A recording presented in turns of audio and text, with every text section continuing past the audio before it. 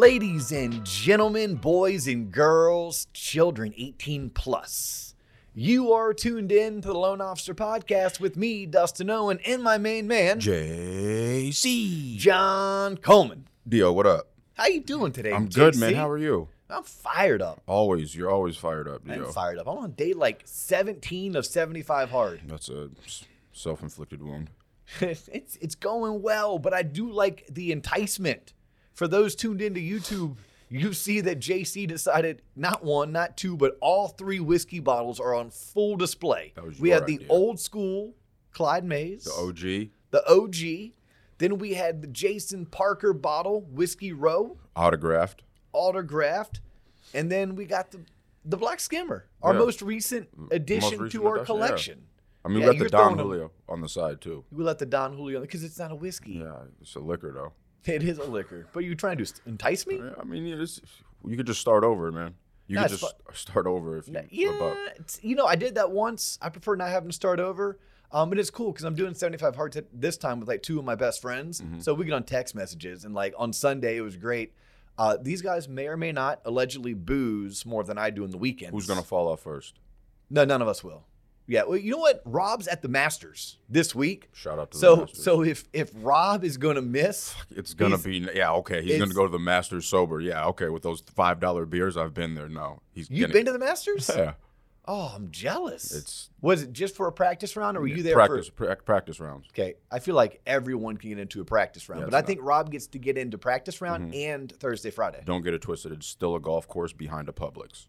Is it really? That's what I pulled in. I was like, this is the Masters. I drove 8 hours to Augusta. I pulled up. The drive was terrible. And I get there, and I was like, turn right at Publix. I'm not shitting you. And I turn in, and it's like, oh, you go behind it, and like, there it is. The 16th. That's weird, yeah. But so I heard this about the pyramids in Egypt. What's that? Like, they're legit. Mm-hmm. Like, you look at them on pictures, like, oh, these are pyramids out in the vast desert. No, it's like next to a golf course in the civilization. Yeah, I literally think it's like right next to a major metropolitan area. It is. Have you been there? Yeah. No, I haven't. Not yet, but I've seen it's like the facade of. So, like, when I do get to see the pyramids, I won't be disappointed. But imagine how disappointed I'd be, like you going to the Masters with the Publix right there. Although the good news is you got hot and spicy wings and you got pub subs. But the food there is hella cheap. That's why it's a thing. It's like $1 hot dog. It's immaculate. It's a great thing. So Rob will be there, and it'll be like. But what I was saying, the text messaging, it was funny because Rob's like, "Oh man, I think my wife hates me doing 75 hard." I'm like, "Who would hate their spouse doing 75 hard?" And he's like, "Well, usually on Sundays I'm pretty lethargic. I may have stayed up late the night before drinking. Right. I may have a headache, and I don't really want to do a whole lot around the house, so I just want to lay around and be lazy." Sounds like my life. And he said, but now that I'm on 75 hard, I'm waking up early, I'm exercising, and I get back, and I'm like, hey, I want to get shit done. And he's like, all my wife wants to do is like lay around the house and be lazy. Yet he's like, I'm militant, wanting to get shit done. I go, he's like, I'm pretty sure she's probably going to slip a drink. Oh, yeah. Is that vodka? No, baby. Yeah. But, and then my wife and daughter, full disclosure, for anyone out there who's doing 75 hard, congrats. And I hope that you stayed the course and you're on day 17 or whatever it is that we're currently on. But my wife and daughter had to call me out last night, and I appreciate it. They're like, hey, you're kind of angry now that you're on 75 hard. I'm like, what do you mean I'm angry? Like, I'm drinking water, I'm exercising, I'm eating healthy, I'm have a shorter reading. fuse than normal. No, I think what it is I'm constantly in get shit done mode. And when you are working out twice a day for 45 minutes to an hour, sometimes you realize, oh crap, I still have to get my workout in, but I still have to also go to my son's volleyball game, and I still have to pack my bag for tomorrow, and I still want to watch the NCAA championship game for basketball. So you kind of get in haste, and not everyone is in your same methodology mindset. So it's great. I appreciated the feedback. I just need to take a deep breath and relax. And maybe I need to dial myself from a level 9 down to a 7. 4. So have you ever seen me on a level 4? Sleeping maybe, but Have you ever seen me sleep? Yeah. You have? At a rest station on I-95 or where the hell we were. Yeah, I've seen you sleep. It's the only time. Yeah, that was the only time. Yeah. Yes. After a long day of fishing in some really rough seas. My leg was bruised. I shit you not. It looked like I got hit with a softball. I Yeah, looked down that and I was like, that was a good time, though. was a Us great time. with Renee. shout out Renee Rodriguez. Yeah, shout out. That big old wahoo we caught. I ate some of that over the weekend. How was it good? It was good. Yeah, I think I overcooked it. It was a little bit dry. Okay. So check this out. You didn't even know that the NCAA championship game was last night? No. So, like, I'm not even a basketball fan. Mm-hmm. Like, I grew up and I played the sport like any other Right, kid, yeah. like middle school team and a couple rec leagues. And when the Magic were good, I would follow them. And Mm-hmm. I followed the NBA finals, like, once it gets to, like, the finals. Right. And I follow none of college basketball until it's the March Madness. Yeah. And I'll watch, like, the first 2 rounds because those are exciting. Mm-hmm. And then I probably don't watch again until it's like the Final Four. Yeah. So I followed the Final Four this weekend, and then last night I tuned in. No idea. So you had no idea? No idea. Okay, well, timestamp because you know what day it is, and I don't think this is going to get dropped until like a couple days after the game. Mm-hmm. But so UNC blows this 15-point lead, and dude, I know nothing about basketball, but I feel bad for this dude named Caleb Love. Love. I kept on seeing Love. Mm-hmm. He thought he was Steph Curry, Shout out Steph Curry. but he shot like Dio. Shout out Dio's jumper. Yeah. This dude was throwing up shots and just missing. Just couldn't hit a layup. He has to be their best player. Uh-huh. He was 5. I had to look this up last night Yeah. because, again, I'm not a huge basketball fan, but I could watch a sport and be like, that dude is sucking tonight. Yeah. And, yeah, he was like 5 for 24. Yeah, you told me that, and I said it sounds like a pro stat line. He earned probably $250,000 in the pros with that kind of stat line. It's a James Harden stat line. I'm serious. Shooting the ball 24 Yeah. times, only making 5 shots? Yeah, but if you go to the line 10, 15 times, No, he wasn't going to the line ever. well, then it's trash. Yeah, he wasn't. Yeah, I mean, I'm sure ever's a strong word. I'm sure he went to the line. Yeah, I I'm didn't sure. watch the game. Look, I didn't watch the game that closely. I was still like reading my NBA news link in between commercials, or I was trying to get caught up on my Rob Christman blog. Mm-hmm. Shout out to NBA News Link, Mortgage Professionals, Rob Christman for the Mortgage Professionals. You should be subscribed to those. Speaking of mortgage professionals, how about home buyers? Okay. How about real estate agents? Solid. Yeah, so many people get tired of us bullshitting in the beginning of our episodes. They're like, can you just cut to the meat and potatoes? That's not true. Well, some do. Well, we need Some- our warm up. I can't have you coming in cold. Hey, so what are we talking about today? No, it's boring. Yeah. That's boring. On Plus- today's episode, we will be discussing the general principles to follow for home buyers, realtors, and mortgage loan originators. That's how you wanted to start? No. Exactly. Yeah, there's many podcasts out there in this space that suck because that's what they Don't do. nobody want to hear that to start, but hey, so I digress. Yes, Dustin, we are ready to get into We the need meat. to jump in the meat and potatoes. And hey, maybe one day when you're ready to take this podcast big time. Oh, when I'm when ready. you are ready. I am the one. You're right. I'm holding it down. You're holding us back, John. Forgive me. Yeah, we're still not at 10K on the YouTube subscribers. Please, ladies and gentlemen, boys and girls, share this shit. Yeah. Hop on social media. Talk to people about it. Tell a Have people go to stranger. YouTube. Subscribe. Deals It's a on big deal to be 10K on YouTube, and we're short by like 1,300. We'll get there. Yeah, we're short by like 1,300. Yeah, we will get there eventually. Yeah, chipping away. Yeah, that's it, you know? Yeah, how do you fill a cup? One drop at a time. Well, just like you said, they build a cathedral. You know, it takes 100 years to build a cathedral. What we're building now, we might not be able to see the fruits of our labor because it might take that long to get there. But we are getting there. No, but like what I would like when you take it to big time is it would be good for those not fun people who just want to get in the meat and the potatoes. Yeah. I've seen others doing this in their descriptions where they almost like time Like, logging they or something. timestamp it so you can skip right ahead. Yeah, so you can skip right to it.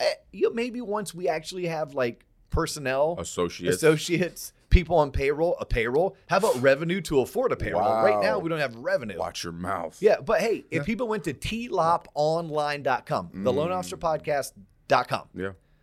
tons of additional content. Check out our sales tools. Yeah. Check out our online community. Yes. Check out Career Corner. If you want coaching, inquire about coaching. If you need links to some of the best resources in the mortgage industry, they're all on that website. Yes, sir. And if you want the best content, the stuff that John and I cherry picked as like, wow, that shit's good. Yeah, the geek out stuff. Yeah, it's a $25 monthly donation. That ain't nothing. Yeah, that $25 monthly donation is what we can reinvest back into this podcast so it can become big time. Yeah. It can go from being a passion project to actually a worldwide, Sounds like coast to coast, nationally recognized forum. Sounds like the fans who haven't been sharing us ad hoc have, been holding us back, Dustin. Challenge to the fans. Oh, challenge to the fans.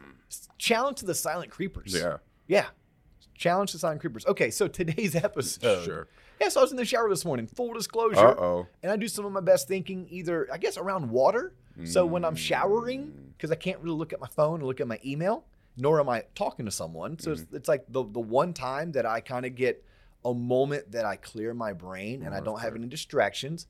Or twice a week when I go and do my 1 to 2 mile swim, because I have not advanced yet in my swimming where I'm using underwater earphones. They actually make them. I could listen to my podcast. I could listen to, That's like today too on my much. bike ride, I listened to Land of Giants. That was the podcast that I was listening to. Really cool docuseries, Apple, Microsoft, the story coming up, Wozniak, Jobs, Gates, all of that.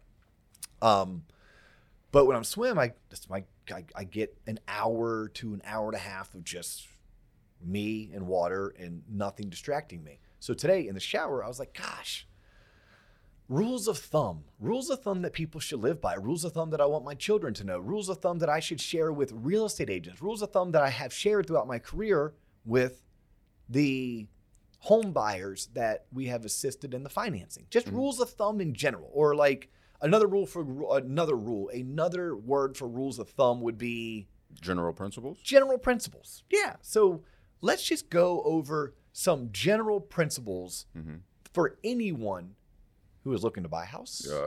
anyone who already owns a home, Shout out to those homeowners. people who sell homes for a living, Yeah. and mortgage professionals, lenders. People who finance at home. Yeah. Like, this is shit they don't teach in high school, but they should. And it's all things that you should just write down so that you can share it with other people, so that you can acknowledge it and live your life by it.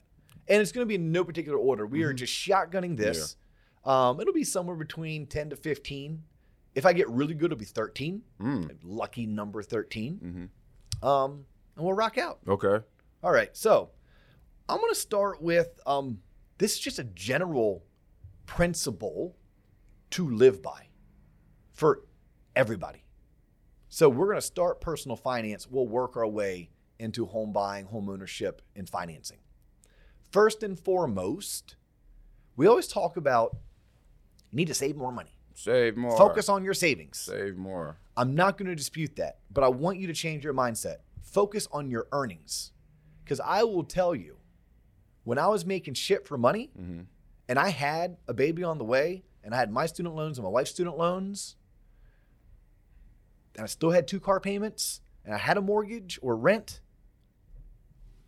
I couldn't really save more money because the phone bill was the phone bill, the grocery bill was the grocery bill. Yeah. Like there's things I could do. Like I could start buying generic brand groceries instead of name brand groceries. I could cut off my cable. I could defer my student loans, and all of that basically helped me not go further in debt, but it didn't help me save. Right. So if someone flips the mindset of, well, you can determine your income to a certain degree.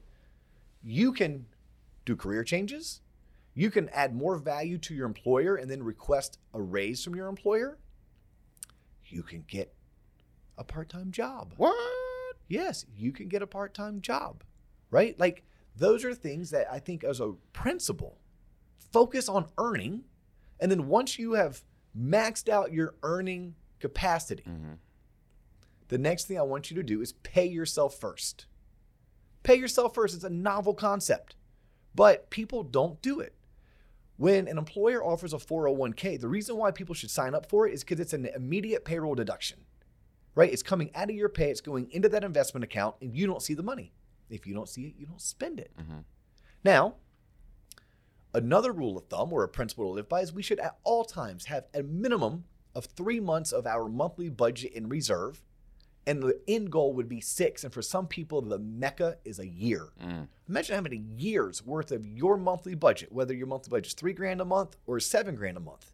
To have a year sitting in a savings account or a money market account, that's amazing. But let's start small and let's figure out a way to get 3 months. Well, how do I get 3 months? Well, if I'm focused on my earning and I'm paying myself first, I'll get there. By paying yourself first, by the way, most of us at this point with technology are on something called direct deposit. John, are you on direct deposit? Yeah. Yeah, so you don't have to cash your paycheck.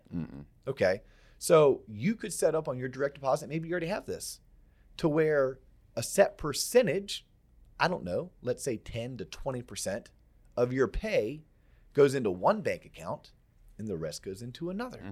So if you don't trust yourself with your money, paying yourself first allows you to make sure that you are skimming money off the top that you earned.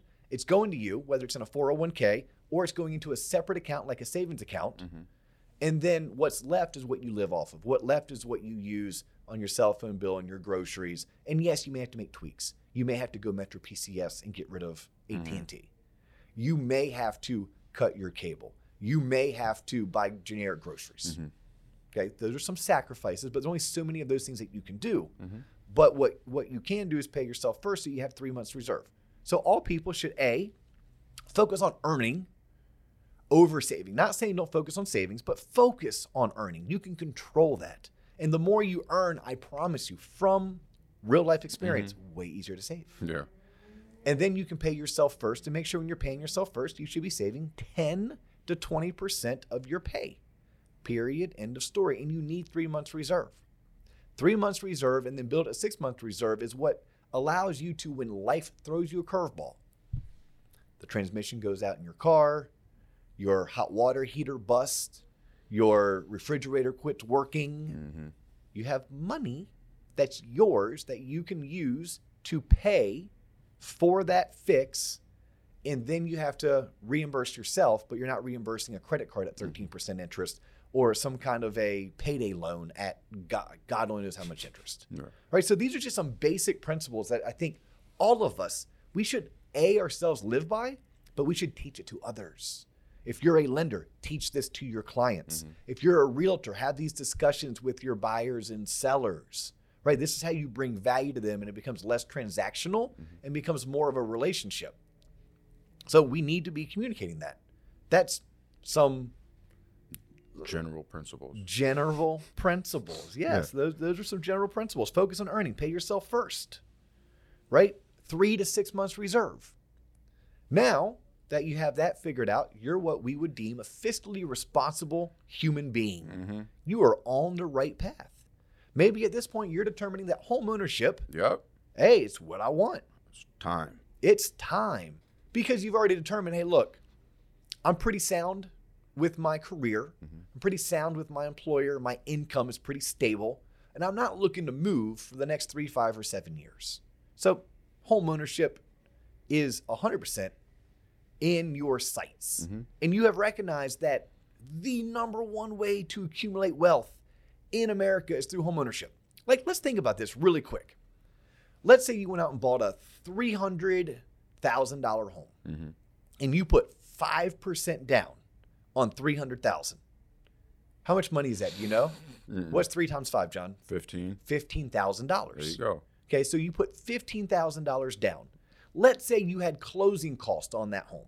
And let's say those closing costs were, I'm going to round up for easy numbers, were 10 grand. Damn. So 15,000 plus 10,000 is $25,000. That is what you are out of pocket. Now, rule of thumb, your home is going to appreciate by 3% per year. Now, that's not the market that we're currently living in. Like, it's ridiculous. Last year it was like 17%, and the year before it was 13%, and this year could be 7 to 11%. Okay, those are anomalies. Those are freakish, awesome returns. But on average, your house is going to appreciate by 3% per year. So think about this. This is why home ownership is the number one way to build wealth. You are out of pocket, how much money did I say? $25,000. $25,000 on a $300,000 home that went up in value 3%. Well, 3% of 300 grand is, what's 3 times 3, John? 9. $9,000. Yeah. Okay. Where in this world can you take $25,000 and have it return you 9 grand? Because that's all you're out of pocket. You're out of pocket 25 grand, but your home just went up in value by 9,000. And next year it's going to go up by another 3% on average. but that's going to be 9,300. In the following year, it's going to go up by another 3%, but that's going to be 9,900. So it sounds like in 4 years you would have broken even what you would put out of pocket. Well, you're the 25 grand. You would recoup that. Yeah. But, and on top of that, but someone may argue, but yeah, Dio, on a $300,000 purchase, I was paying somewhere between $1,800 and $2,100 in a mortgage payment. I'm like, you're right. But would have rent been cheaper? More than likely not. And on that payment of $1,800 to $2,100, you actually also had about $300 to $400 a month going towards your principal, paying your loan down. That's another $3,600 to $4,800. That's wealth, right? That's equity. That gets added to that $9,000 that your home went up in value. Okay, so when we're sitting down and we're trying to determine the next step, I think it's good for all people to understand that's how the wealth is created. That's where there's a phenomenal ROI or a rate of return. Now, I don't know if you're noticing, John, but I just ran some quick numbers in my head. I ran a closing cost number in my head, and I ran a payment in my head. Do you think those would be great general principles for all people to know? I think so. All right, so let's talk about closing costs first. A great general principle or rule of thumb, closing costs, which are everything from lender fees to title fees to government fees to the cost of an appraisal, cost of a survey, cost of homeowners insurance, cost of upfront real estate taxes, the establishment of an escrow account. Potentially you're buying in a condo association or a homeowners association, and they may have charges up front that they're going to make you pay for at closing. A general rule of thumb is 3%. 3%. So take the sales price, times it by 3%. That's a general rule of thumb of how much your total closing costs are going to be. Now it's a sliding scale because on a much smaller purchase price / loan amount, like let's say you're maybe in Evansville, Indiana, with my buddy Doug Knight, and your average loan size or purchase price is 150 grand. You may be closer to 4 to 5% and not 3%. Or if you're out in San Diego, California with our boy Brian Miller, and your average purchase price is $1.2 million for like a 1,200 square foot bungalow, ranch style house, right? Maybe your closing costs are closer to 1.5 or 2%. But rule of thumb is 3, right? For most people who are buying homes, 250, 350, 450, even up to 650. Yeah, that's a good rule of thumb. Now, again, you get up to 650, it may be closer to 2% and not 3. Right. But just look, rule of thumb. It's a general principle. Here's another way of trying to factor in closing costs. I like the number 6, 7, 8. Yeah, okay. 6, 7, 8. Yep. So just think, okay, on a 250 property, it's $6 grand. 350 at $7 grand, 450 at $8 grand. Oh, okay. Kind of using that median, like look at the median purchase price in the U.S. Now, I know it's going to be higher in Denver and higher in Seattle and higher in New York City and higher in California, but the rest of us, 6, 7, 8, baby. 6, 7, 8, or 3%. So when I was running those numbers on a $300,000 property, I did 3% of 300 is $9 grand. 3 times 3 is 9. I just rounded it up to 10 because I was just trying to get like, $15,000 down payment and a $10,000 total closing costs. Right. Plus in today's market, a lot of clients are being forced to pay points because just the MBS or mortgage-backed security market is wacky new. And it's very hard to find what we call par pricing. That's me geeking out. I don't want to dive into that, but I'm just factoring in the fact that, hey, 6 months ago, we weren't charging you points for this same loan product and same comparable rate. Today, we just have to. But that would be a whole entire episode for anyone who's looking to geek out. But I don't want to geek out today. All right, so I ran that for you. I also ran, if you noticed, a payment estimate, like really fast in my head. I didn't have my HP 12C in front of me. But here's what I know. General principles. For every $10,000 you do or do not finance, your principal and interest payment is going to roughly move by $50. So $10K equals 50. So Mr. and Mrs. Homebuyer, Mr. and Mrs. Realtor, or hey, LO who's tuned in, whether your borrower finances $390 or $400, it moves the payment $50 a month, right? So Mr. Borrower or Mrs. Borrower, I don't need to keep on running numbers for you when you're like, well, we may have to negotiate up to $410 and not $400. What's this going to do to my payment? I'm like, look, $50. $50 one way or the other. If you negotiate down to $390 or up to $410, it's $50. Every $10,000 you do or do not finance. Now, you and I both know this. Is a mortgage payment just principal and interest? No. What else is included? Insurance, taxes, And sometimes homeowners, PMI. PMI, yeah. Sometimes PMI. Sometimes PMI. Sometimes. Yeah, if you're only putting 5% down, you're more than likely going to have to pay private mortgage insurance. Yeah. All right, unless you're a veteran and you're doing a VA loan. But there's going to be some kind of a mortgage insurance that has to be paid. Right. So what I like to do, rule of thumb, general principle to follow, is that I know when I include homeowners insurance, real estate taxes, and the proposed likelihood that I may need PMI, it's $600 to $700 per 100,000. Right? So I threw out a number. I'm like, oh, $1,800 to $2,100. Mm-hmm. Well, if it's $600 to $700 per 100,000, and I was talking about a $300,000 purchase, then what's 3 times 6? 18. 1,800. What's 7 times 3? 21. 2,100. Right? All I'm doing is people see 300,000 and they get freaked out. Yeah. Drop the zeros. It's a 3. And it's $600 to $700 per 100,000, and that's total payment. That's not just principal and interest. Right? Because we're to determine if it's just principal and interest, we're about $50 per 10, which is $500 per 100,000. But when we start factoring in homeowners insurance and real estate taxes and PMI, now you're like $600 per 100 grand of purchase price or $700. And that also has to do with like where you live. Like in Florida, if I wanted to go buy a $1.2 million property that's on a canal that connects to the Gulf of Mexico, my homeowner's insurance very well could be $24,000 a year. Yo, what? Yeah.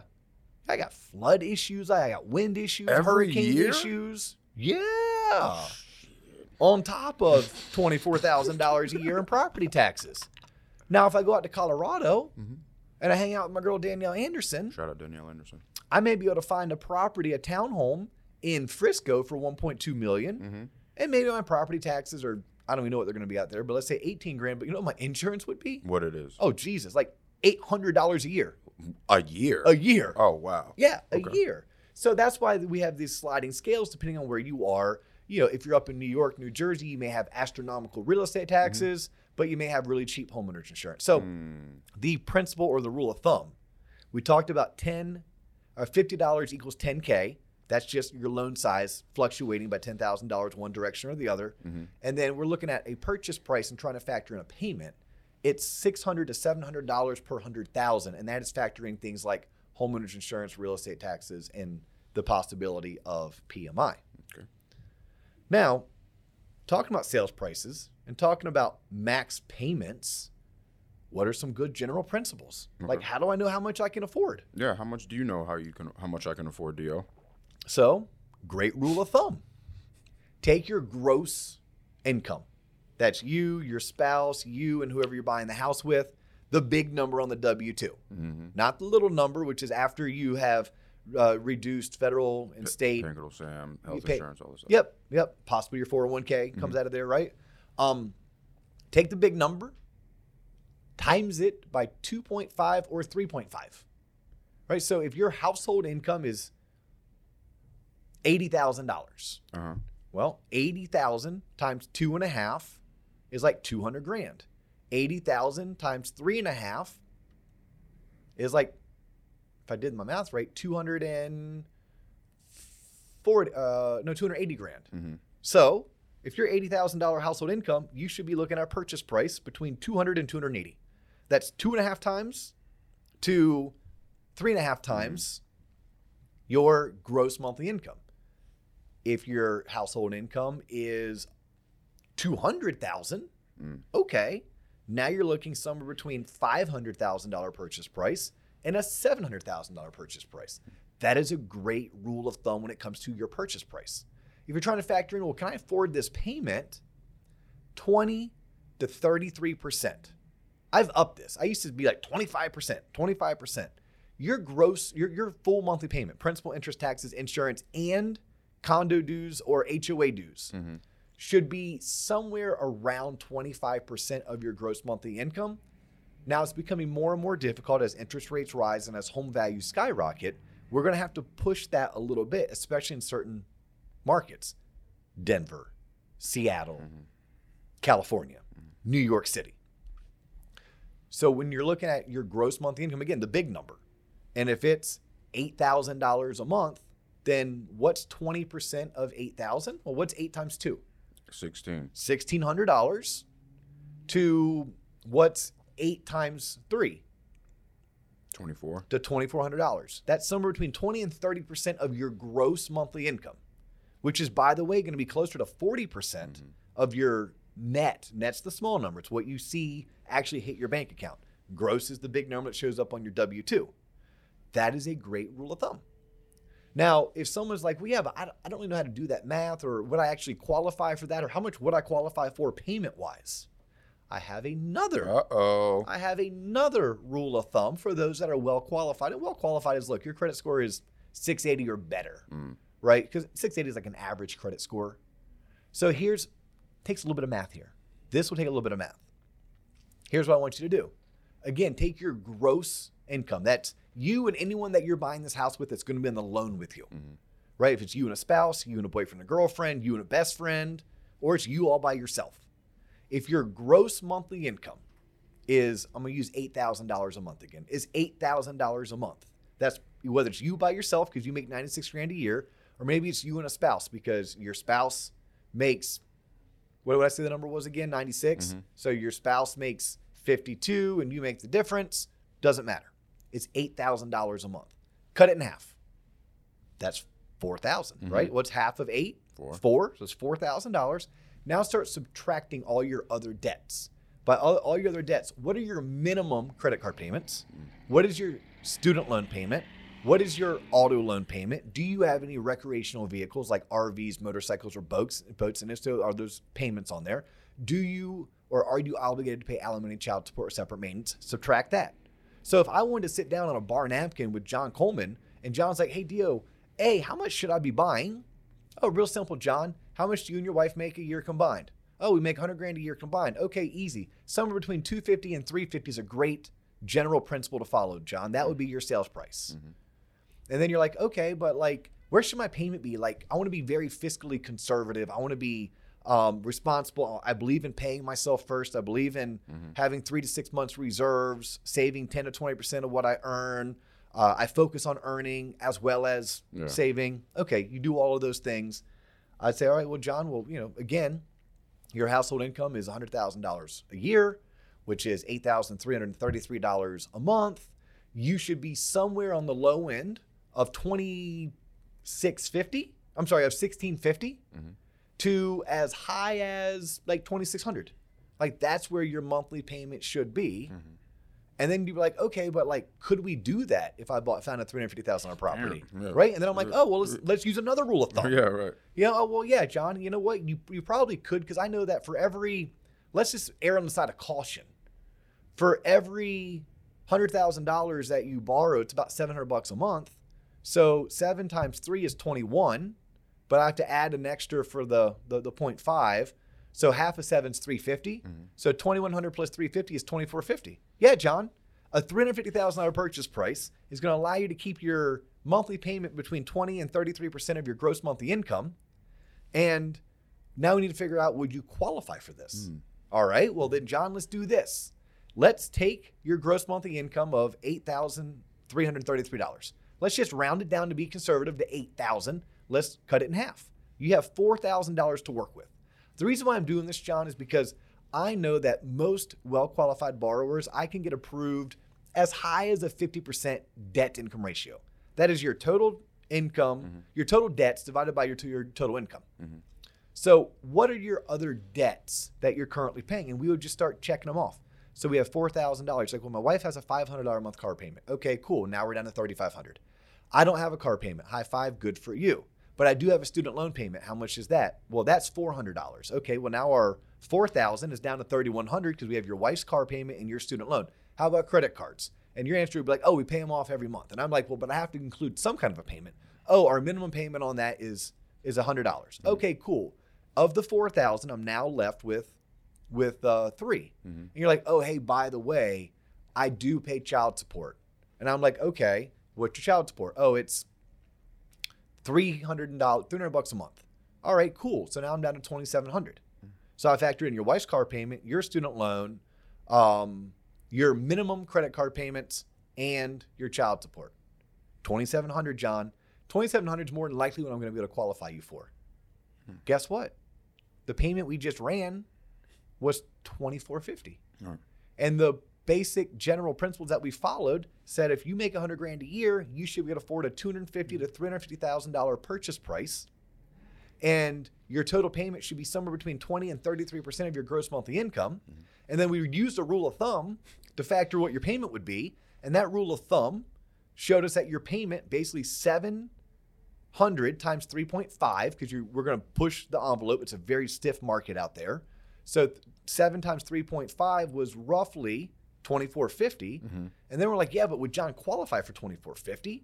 And all I did is took his gross monthly income, I cut it in half, then I deducted what his debts were. By the way, we don't include debts like, I contribute X to my IRA and I contribute X to my 401k. That's a high five. That's not a debt I have to reduce. We don't deduct things like utility bills or cell phone bills. Nope. Gym memberships, none of that.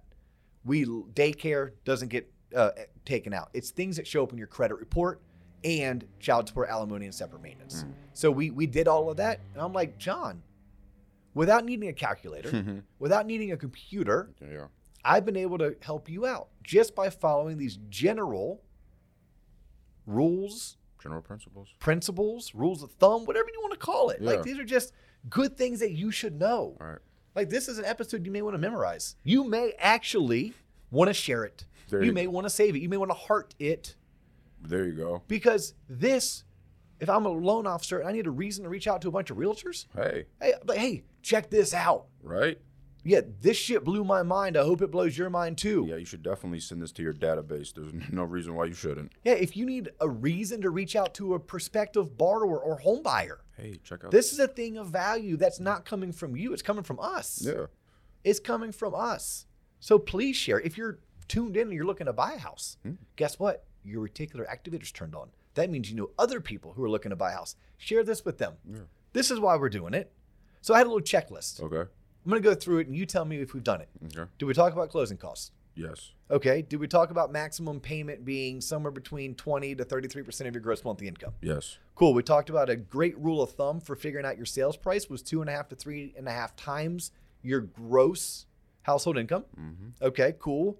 Ooh, we have not talked about annual maintenance. Uh-oh. Okay, and we haven't given our loan officers one of my favorite rules of thumb for calculating income. And for my real estate friends out there. Shout out Realtors. Dude, I had some funnies that these things, I've been teaching these for going on 2 decades, but they're still true. Okay. They're still true. We did back into a payment. We did talk about 3 to 6 months reserves. We talked about paying yourself first. We talked about focus on earning. And we talked about the rules of thumb, $50 equals 10K or 10K equals 50, whichever way you want to push it out. I'm fine. You can inverse it.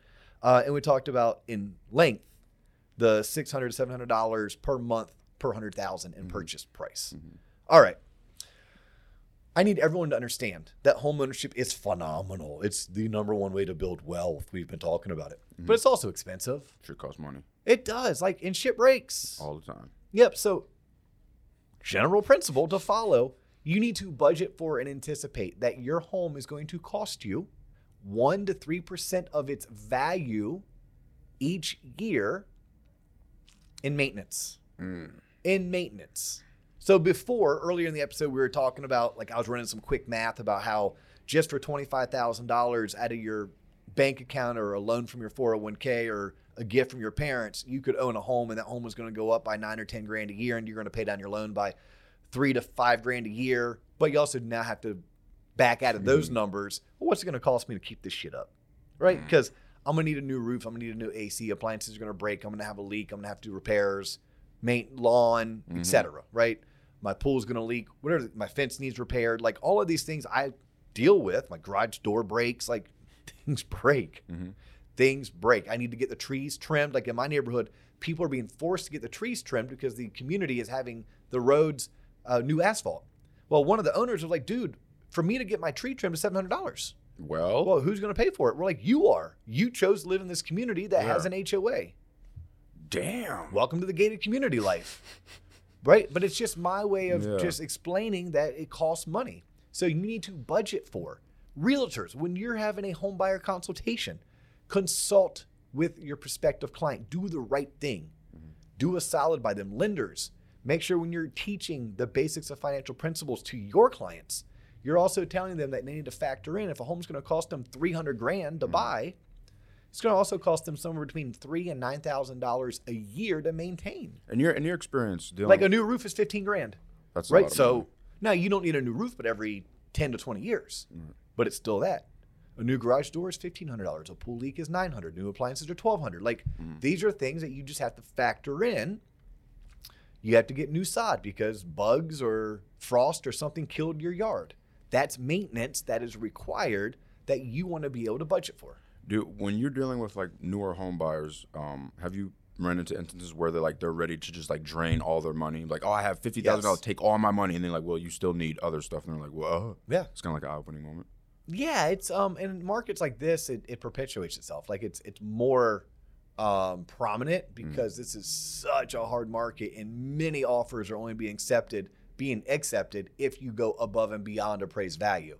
So any cushion you may have had, you use to actually get the house because you're like, look, I want the house and I want it now. I don't want to wait for it in a year, and I may even have to pay more for it in a year. So I'll pay today's value plus an extra $5, $10, or $15,000. But yeah, I did that ignorantly. I did that when I was 26 years old buying my first house. Like drained everything, even money I didn't have, I used. And I didn't have a hose and needed a hose. And I didn't have a garbage can, I needed a garbage can. Really? So, yeah. Yeah. And my refrigerator broke within the first month. So thank God in the refrigerator, I had a home warranty that the seller had my realtor negotiated the seller buy me a home warranty, and the home warranty kicked in, but I still had a $50 deductible.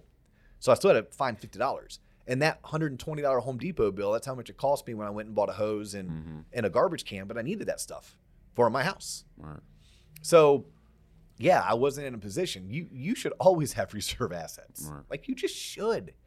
I promise you, from someone who's lived a life with no reserve assets and a ton of debt to living my life with a year's worth of reserves. And luckily, if I have debt, it's because it's leveraged debt, right? It's because I'm making a conscious decision to finance a car at 1.9% so that 40 or 50 grand is still working for me in the market, but I have the money to pay off the car loan if I needed to. I'd sleep way more comfortably. But I didn't just wake up one day with, this was a decade-long process. And my wife and I really doing some heart-to-hearts and meeting with a financial advisor and looking in the mirror and having some tough conversations and me focusing on earning as well as us figuring out how to also cut expenditures. But owning a house does cost money. You do need to budget for it. So the rule of thumb is 1% to 3%. Just understand it. That's in maintenance, annual maintenance on average. Some things that you should know as a loan officer, if you're trying to figure out someone's annual income and you only know their hourly, this is one of my favorites. Take their hourly rate, times it by 2, and add a couple zeros. For example, so-and-so makes $25 an hour. Well, assuming they work 40 hours a week, that is $50,000 a year. Right? That's like, wait a minute, how'd you do that?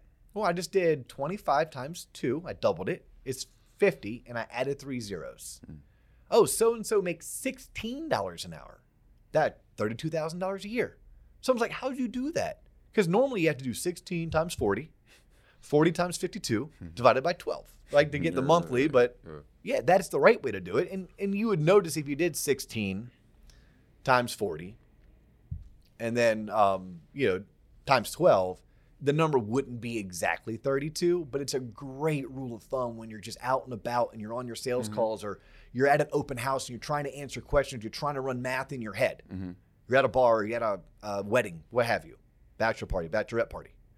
So rule of thumb, this is more for loan officers. If you want to know how much someone makes a year, take their hourly rate, times it by 2, and add 3 zeros. Nice. Yeah, now, this is even for consumers. Do you know how many borrowers clients I've had over the past 18 years that don't know how much money they make? Hundreds. Yes. They may know their hourly rate, or they may know how much is in the direct deposit every 2 weeks or on the 15th and the 30th. Right. But they actually don't know what their annual income is, especially the gross income. So I'm like, well, how much do you make an hour? I make $22 an hour. I'm like, oh, you make about $44,000 a year. Like, damn, how'd Get you out do of my that? bank account. How do you know? How'd you do that? I'm like, again, 22, double it, it's 44. Add 3 zeros, it's $44,000 a year. So there you go. That's an awesome rule of thumb for anyone who is hourly. Obviously, if you're salary, you know your salary. And if you're commissioned, whole different story, whole different ball of wax. Let's talk about some of those whole different stories, whole different ball of waxes, things that are going to come up in your daily professional life routine that you just need to stop and take a step back. Stop what you're doing. Deep breath. Pause. Take a deep breath. Here are some things. I mentioned commission as income. That's one of them. If you're a lender, if you're a real estate agent, if you're a home buyer or prospective home buyer, and the bulk of your income is derived from commissions, deep breath. Let's stop making assumptions that you're going to qualify because you have an 800 credit score. I need to dig into your income. I need to realize how exactly are you paid? How are you paid that? And how long have you been making that type of money? Because there's a certain way that I am forced to underwrite you or to use your income appropriately for qualification purposes. One step above someone being 100% commission, what do you think is even a little bit trickier, a little bit harder? Hourly? No, we talked about hourly. That's difficult. Okay. Self-employed. Oh yeah. Dude. Self-employed. You own your own business? Hey, look, awesome. Kudos. You are the man. You are the woman. You don't work for the man. You are the man, right? But deep breath and relax. Realtors, you hear someone self-employed, deep breath, take a step back. They need to talk to a lender that you know, like, and trust that is local to your market, that knows how to properly work with self-employed borrowers. Loan officers, you hear self-employed, we don't go throwing out a bunch of prescriptions. We got to do a diagnosis, right? We all understand that prescription without diagnosis is malpractice. We're not running payments. We're not talking about cool loan programs or what today's interest rate is. First and foremost, Mr. or Mrs. Self-Employed Borrower, I need to figure out if you even qualify. Huh? What? Well, yeah. I need to figure out if you qualify. I need to see how you prepare your taxes and what type of income you claim. It's a pretty basic, straightforward process for me. Send me your most recent 2 years of business and personal tax returns, all pages, all schedules, all 1099s, all W-2s and or K-1s. I need them. I may even need your most recent profit and loss statement. Whether you print it out from QuickBooks, have your CPA send it to me, I'm going to need it. Once I have that and I have an idea of what your income is, then I can look at your credit report, look at what your debts are. Then we can talk about loan programs, interest rates, and what you qualify for. But when I hear self-employed, whether I'm a consumer, deep breath, step back, your loan's not easy. When I'm a lender, same exact thing. When I'm a realtor, same exact thing. Self-employed is one of those general principles that I know is going to require more work. When I hear someone wants to buy a condo, deep breath, take a step back. Is it really a condo? Is it a condotel? Is it going to qualify for conforming financing? Is it not? What people have to understand is when you're buying a condo, you, the individual, have to qualify, but so does the condo association. Lenders have to make sure that the condo association is in good financial standing, that they have their I's dotted and T's crossed, that they are a safe investment because we are investing in you, but that condos are collateral. And that condo association has a lot of power. So if we are going to let a third party have a lot of power over our collateral, we need to underwrite that collateral. So when you hear condo, deep breath, take a step back, relax. You need to make sure that you, the realtor, your buyer, the lender, all know what the hell they're doing. All are going to take the time. That ounce of prevention is worth a pound to cure. Let's do a deep dive to make sure not just the borrower is going to qualify for financing or the home buyer, but the condo will as well. And just because it qualified for financing 9 months ago doesn't mean it qualifies today. And just because you looked in the MLS, you're like, well, so-and-so financed their last month. Well, what if so-and-so put 25% down and they qualified for a limited review, but my borrower is only putting 5% down, at which point I have to do a full review. You can't make assumptions. You know what happens, Sean, when we make assumptions? Make an ass out of you and me. Yes, sir. So that's one that self-employed, condo. And by the way, if a buyer calls and they say they want to buy an apartment, I don't think you don't buy apartments in the United States of America, people. You don't. So you mean condo or you mean co-op. But just know that's like, all right, cool. You want a condo or a co-op? Deep breath, take a step back. And you're using the wrong terminology. Forward them episode 3 and tell them start at the beginning. You got a long catching up to do. Do you even know what episode 3 was? The 12-week challenge? I have no idea. No idea. I have no idea. I'm sure it was great content. It was just poorly produced. Oh. People still love it. They do still love it. Yeah, and we're going to do our best to go back and redo some of those episodes, which we have. Alrighty, so here's some funnies, but they're true. We talked about, the whole self-employed thing. This is a rule of thumb, general principle. It's not 100% on anything, right? Like, we live in a world of absolutes, right? We don't. But it's a funnyism, and it's kind of true. If someone tells you to have a blessed day, or their email signature is to have a blessed day, or their voicemail says have a blessed day, I'm just going to put it out there. They have bad credit. They have bad credit. Someone once asked me, why is that? I go, I have no idea. Maybe it's because they have Jesus, so they don't need anything else. There you go. Because they have Jesus, hey, they're good. Right. Pay that bill? Nah, I got Jesus. Right. I don't know what it is. Yeah, right. But I have found that that's a little red flag. That's a red flag. Reticular activator is what it's called. Oh my God, people right now are like, oh my God, my email signature says have a blessed day. Does my credit suck? What? You also have people who are laughing their butts off right now because they're like, yeah. Don't swerve into oncoming traffic. I got that 540. I'm repping it. I'm repping the 540, but my voicemail says have a blessed day. What about? Because I'm a happy person. I have no worries. This is good. I got Jesus in my heart. What about best? I hate that one. Like at the end of their email signature says best, comma, like John. Or you don't see that one? Oh, yeah. This is good because it does thanks, good credit score. Just no ending, just says John, fucking 820. Yeah. Yeah, right. Hey, those are John Coleman's. Now, John Coleman has never originated a loan in his life, but he does know a lot of LOs, and he hangs out on the podcast every week for the past 104 weeks. So, so I like that. Yeah. I like that. Okay. Here's another one. If they drive a Hummer, dude, they can't prove their income. I don't know what it is. People who drive Hummers tend to be self-employed. I saw one the other day, and they can't prove their income. Guess what? My buddy, I won't name names. You were about to, but then you caught yourself. I almost did. You know where I was going. Hey, he once drove an H3. Yeah. Yeah, he knows who he is, and he listens. And guess what? It was difficult. There was a time in his life trying to do a loan for him. I was like, homeboy, where'd all your income go? He's like, I wrote it off. I'm like, yeah, you can't prove your income. You can't get a home loan. You can't buy a house. Might as well live in that Hummer. Got enough living space for 5 people. You better call mom and have her co-sign, right? Right. You better call mom. Yeah, so if they drive a Hummer, they just can't prove their income. Nice. Yeah. I think that's it. I think we nailed them all now, John. Okay. I think we nailed them all. I think we're coming up on our time. Probably. So one last time, let's do this. Okay. One big push, one big ask. Okay. We are on Instagram. We are on Facebook. We are on TikTok. We are on LinkedIn. Right? If you're not following us, please go follow us. It's at the Loan Officer Podcast. If you want to connect with me, I beg you, please do it on LinkedIn. It's the #1 way to connect with me. If you send me a Facebook friend request, I'm probably not going to accept it. Now, you can follow the Loan Officer Podcast on Facebook. All day. And John does a great job of keeping that site active. Give us a review. We got 5 stars on that now. We're 5-star, highly rated. Yeah. There we go. We got a badge for it. But if you're trying to get in contact with me, I would say LinkedIn's the #1 way. Instagram's the second, but it's a distant second. Facebook is not the best way, although we do want you to follow us on Facebook because he puts up funny clips of shows like this. Right. But we are on YouTube. We are on Apple Podcasts. We are on Spotify. We are on Stitcher. Anywhere you can find audio versions of podcasts, we are there.